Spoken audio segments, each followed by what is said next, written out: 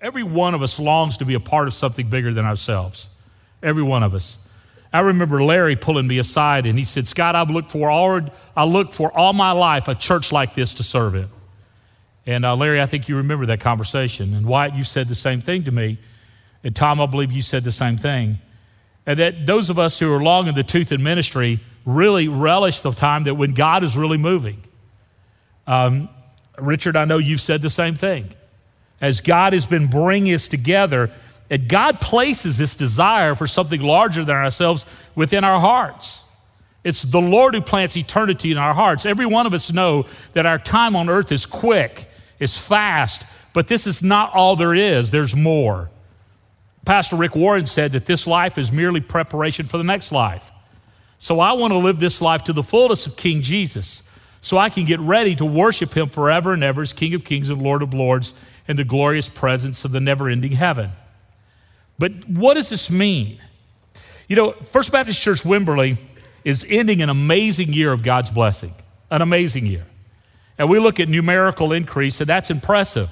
We talk about budgets, and we talk about attendance, and we talk about baptisms, and we talk about those things. But those things are impressive, but that's not the most impressive thing. And to me, especially to me, it's not the most impressive thing. The most impressive thing to me has been your incredible spirit of flexibility and unity, and your incredible love. Tara and I have had the privilege of starting 2 churches and pastoring 3 churches that I didn't start. This church has loved us better and more than any church we've ever served. And we're so grateful to you. Now, that's not diminishing the other churches. We had dear friends and churches loved us well. But there's something about the love of Wimberley that's just different from any other kind of love. And we enjoy the clear running creeks, the slick, kind of almost empty rivers at times until they're flooded, and the warm embrace of the Wimberley Valley. And God's done an incredible thing, a gift to us by bringing us here, and a prayer that we have been also a gift to you as God has brought us together. Even at times of struggle, God's in control.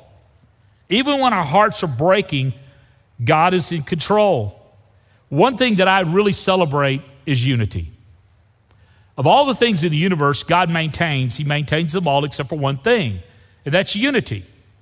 And we're to maintain unity through the bond of peace.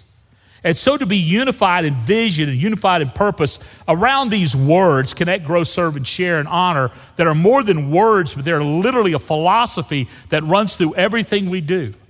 Every program, every ministry, every message, everything, every gift we give is focused through that lens of who we are as a connecting people.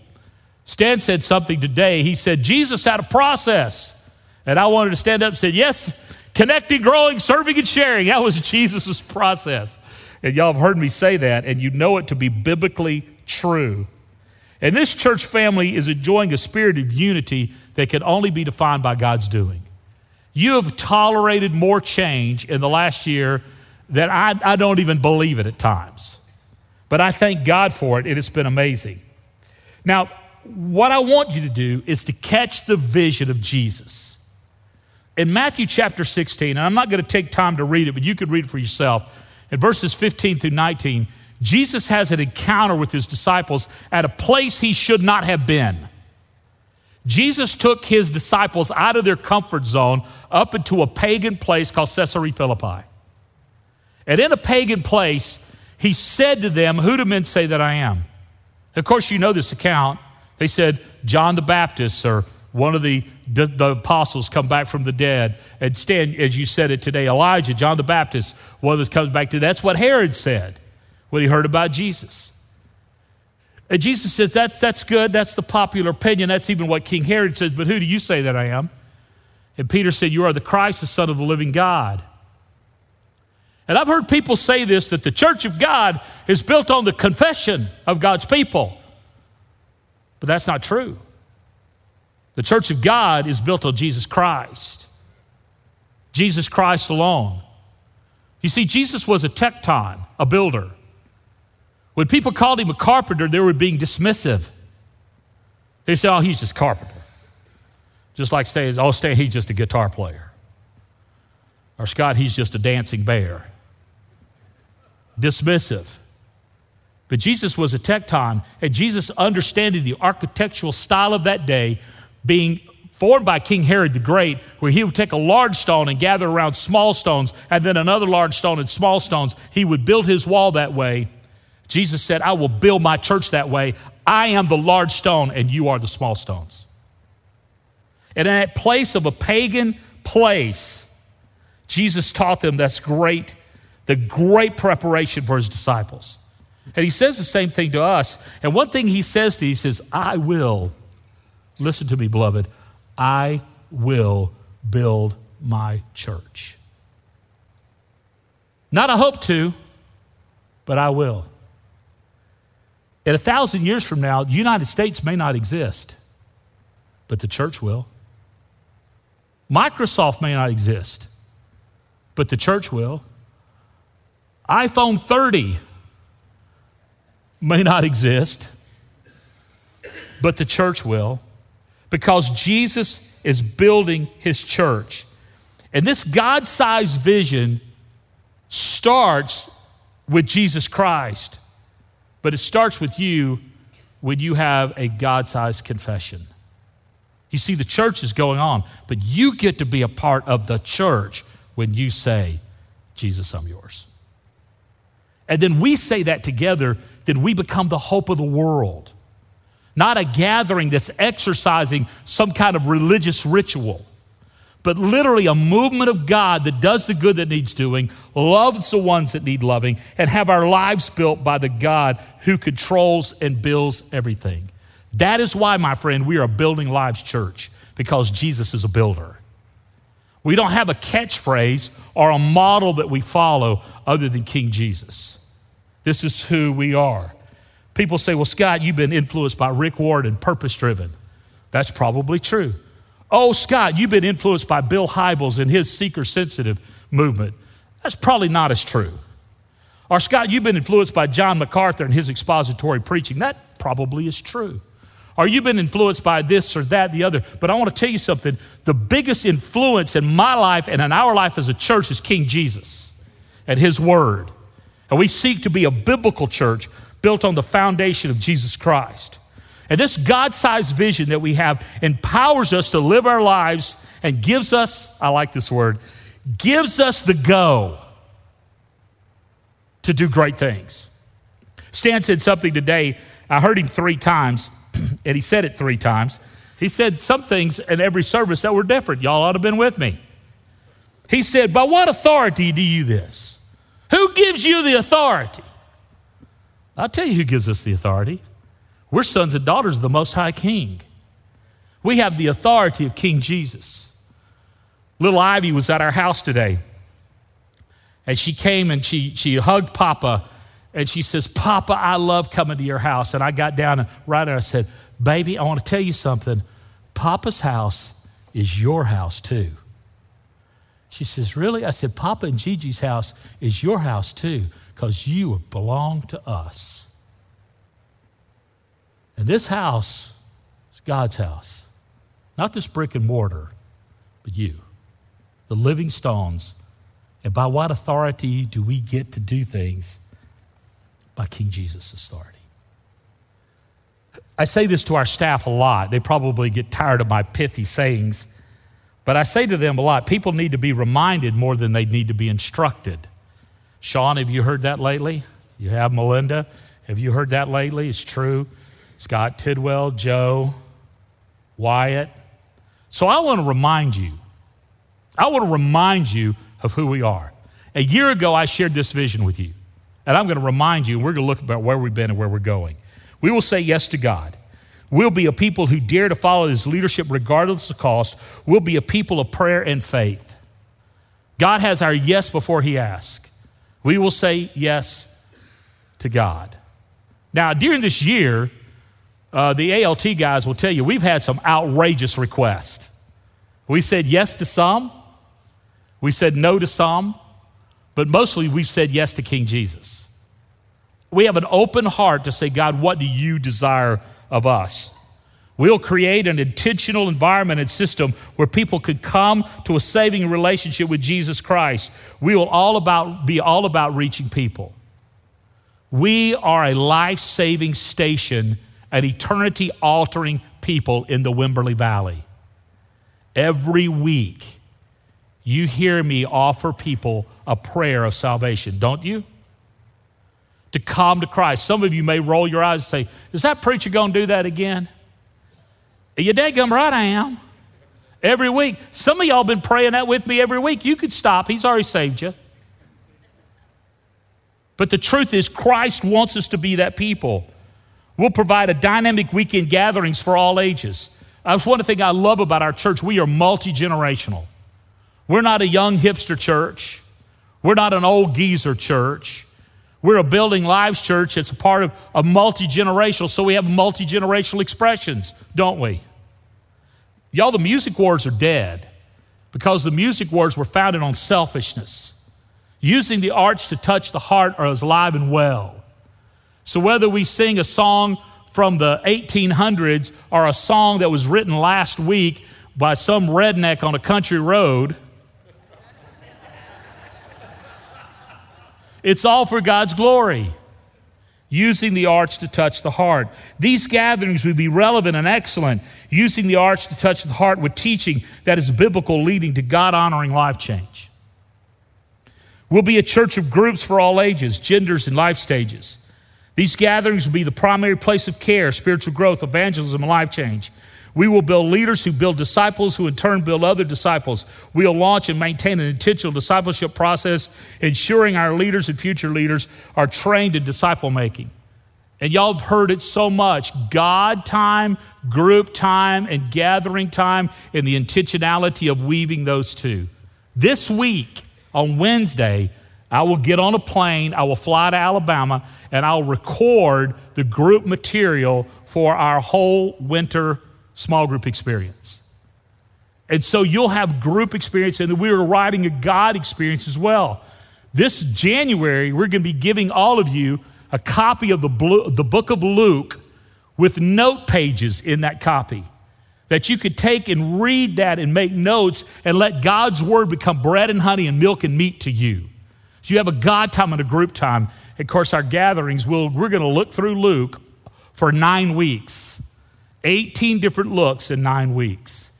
I'm really excited about that, and I hope you are as well, that God wants us to have an intentional time of building lives. We'll create an environment and a system. Oh, let me stop right there. Y'all, if you're not in a group, you're going to miss the full benefits of this church.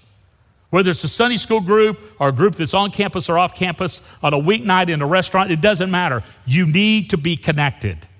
You need to be connected in order to grow, in order to serve, in order to share. We'll create an environment and system for every member to minister according to their God-given shape. Scott Tidwell wasn't kidding you. Every member a minister. Not every member a pastor, but every member a minister. God has called you all into ministry. And we're creating that and we're working that. We'll create a leadership engine to equip leaders to lead through time-honored biblical concepts, modeled after the servant leadership style of Jesus Christ. This leadership engine will be for leaders of FBCW, the body of Christ, who will invest in the next generation, equipping them to serve in the now and the next.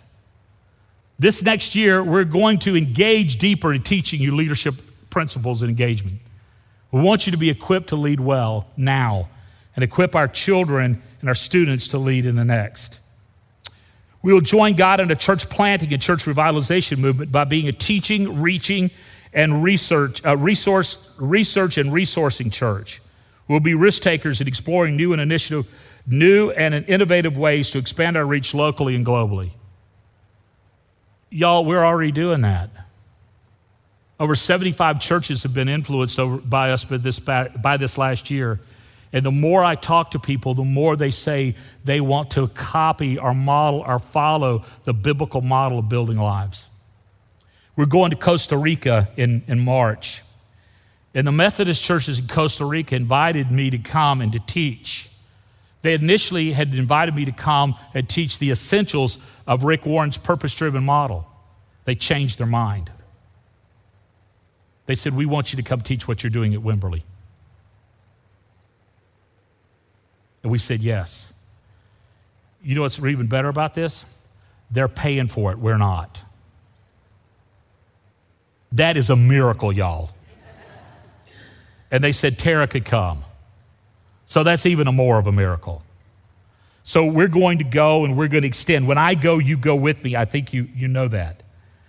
We'll be intentionally engaged in bringing honor, bringing God's love to Wimberley, Texas, North America, and the world through prayer, projects, and the giving of resources. This effort will be in direct relationship with the SBC, Southern Baptist Convention, and other like-minded churches. I don't know if I should tell y'all this, but I'm going to, because I believe in transparency. We had a church this week. Some of our advisors know about it. John was in the truck when it happened. Buddy knew about it. I told Mike, Dale, I haven't had a chance to tell you and Chris. So Chris is gone, so Dale, you can fill him in. Oh, you're right there, brother. All right, good. You Aggie, you changed places on me. You moved from there to there. Okay. Come on, you bro. Okay, that's right. See that shiny head. We've been approached by a church in another state who wants us to assimilate them, who wants to merge with us, where it would be our church in another state with another ethnicity. I don't know how that works. I don't know how to do that. What do you mean? They're a church up and function with their own pastor. Their pastor said to me, I want you to be my pastor. So that's why we have Mike Stevens. He'll figure it all out. But before we do that, and listen, before we do that, it's going to mandate you being involved, because we don't do anything like that without the family. Welcome aboard, Neil. Yeah, that's exciting. Exciting.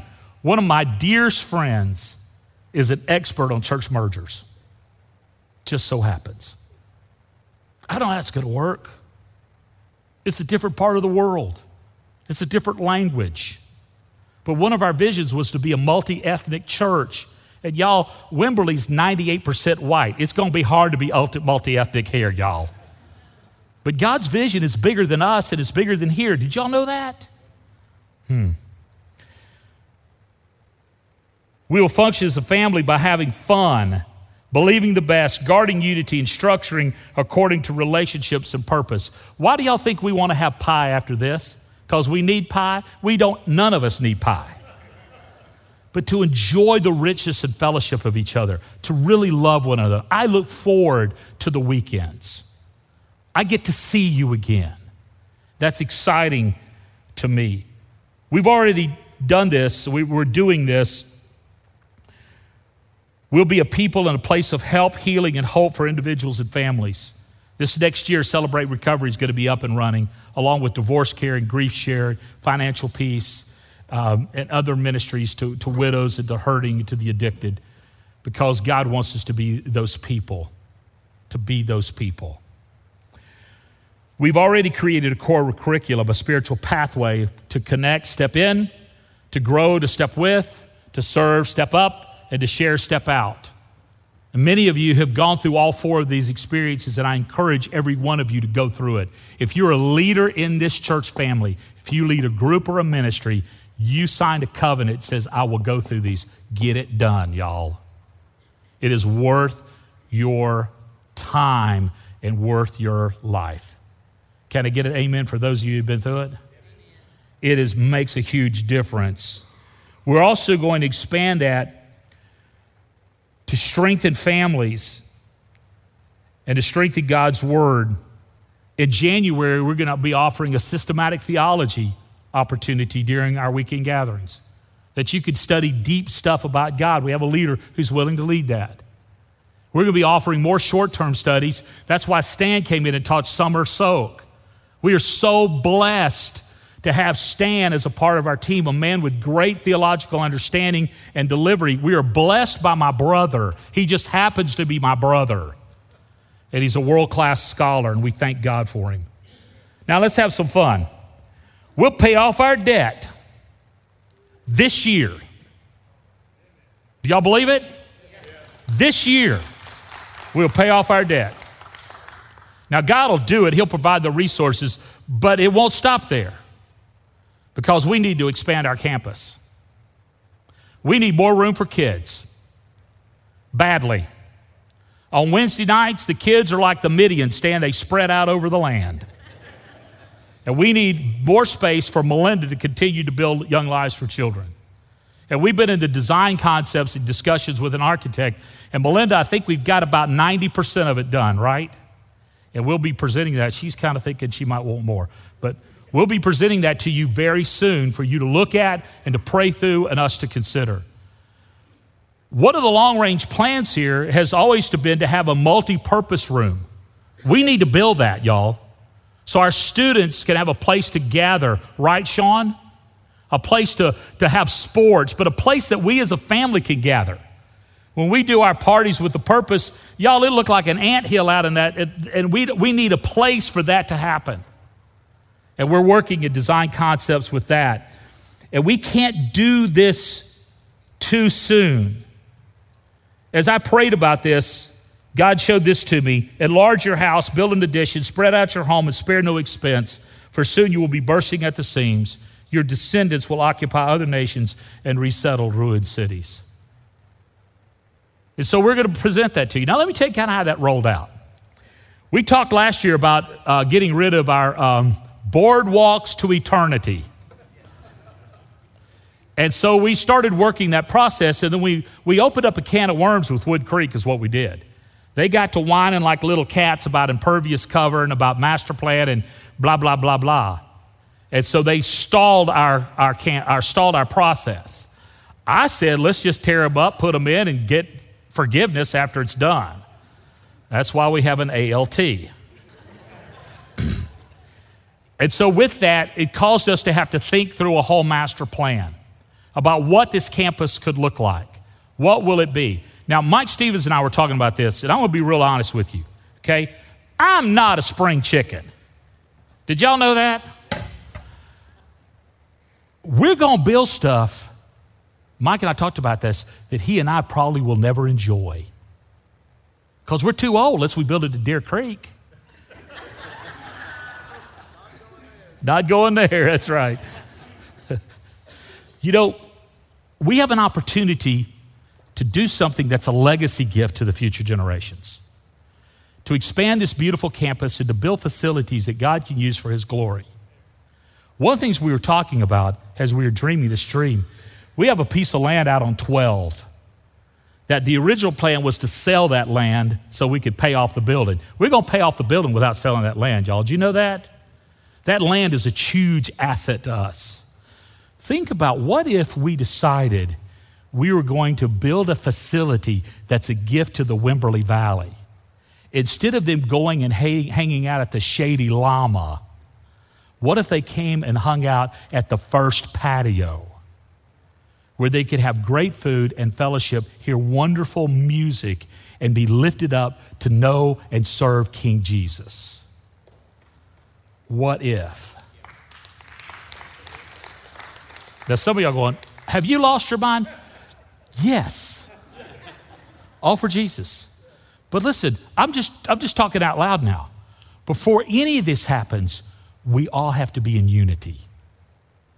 Looking at not what it'll cost, but what it'll do, and asking Jesus to lead us accordingly. These are some of the things we've been wrestling with as a team. You say, well, Scott, you talk about a merger, you talk about building and y'all, there's other churches that are bubbling that says, we want you to help, we want you to help, we want you to help. I don't know what God's going to do. I heard somebody talking the other day said, well, Pastor Scott, I hope you don't want to turn us in a mega church. I'll tell y'all something about that. Listen to me. I pastor a quote-unquote mega church, and it's nothing but something made up by a publishing company. The only mega there is King Jesus. And He's not impressed with large gatherings. The church in Jerusalem was 100,000 people within a year. That was a mega church. And they made a mega difference. I'm not looking to be famous. Did y'all know that? I'm looking to make Jesus famous. I'm not looking to make y'all famous. We're looking to make Jesus famous. If Jesus can do something of this magnitude in Wimberley, Texas, do you not think it'll be inspirational to everywhere, Texas? Do not despise the small beginnings, my friends. and do not despise the power of a small town. I bring up the village of Nazareth. What good could come from Nazareth? King of Kings and Lord of Lords. What good could come from Wimberley? A movement that revitalizes the church in North America for King Jesus. For King Jesus. We'll give our very best in all we do. We'll also leverage technology as we pursue the vision detailed above for the glory of God. I talked to you last year about this, and this is becoming reality. Why do we do this? Because Jesus said, I will build my church, and the gates of hell will not prevail against it. Paul said this to the church in Corinth, talking about the church at Philippi. And this, not as we expected, but they gave themselves first to the Lord, and then by the will of God to us. May we first give ourselves to the Lord, and then by the will of God to do what the Lord is asking us to do, and to become who the Lord is asking us to become. I'll leave you with one phrase that I've said to you over and over and over and over. Your view of Jesus will shape your view of the church, which shapes our view of our mission in the world. We view Jesus as King and Lord. We view his church as the movement of God. We deem our mission to rescue the perishing and care for the dying, to snatch them by pity from death and the grave, to build his kingdom here through the broken lives of us. All for Jesus. All for Jesus.